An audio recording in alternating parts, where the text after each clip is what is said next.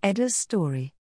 Discover how you're helping Edda to follow in the footsteps of her motorbike-riding hero.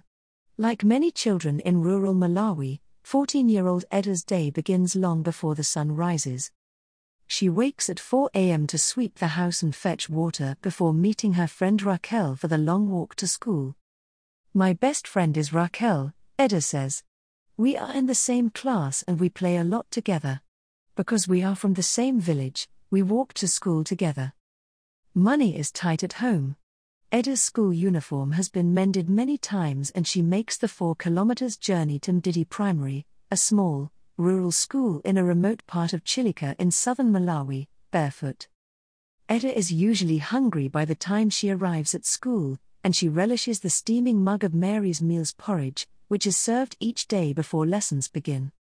"Pala, porridge, gives me energy to work hard in class," she says. "When I eat pala, I have energy all day. I even have energy to walk home when I finish school."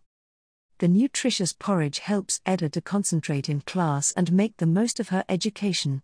It also gives her plenty of energy to play netball at break time. "I am happy when I come to school because I get to play with my friends," Edda says. "My favorite subjects are English and Chichewa.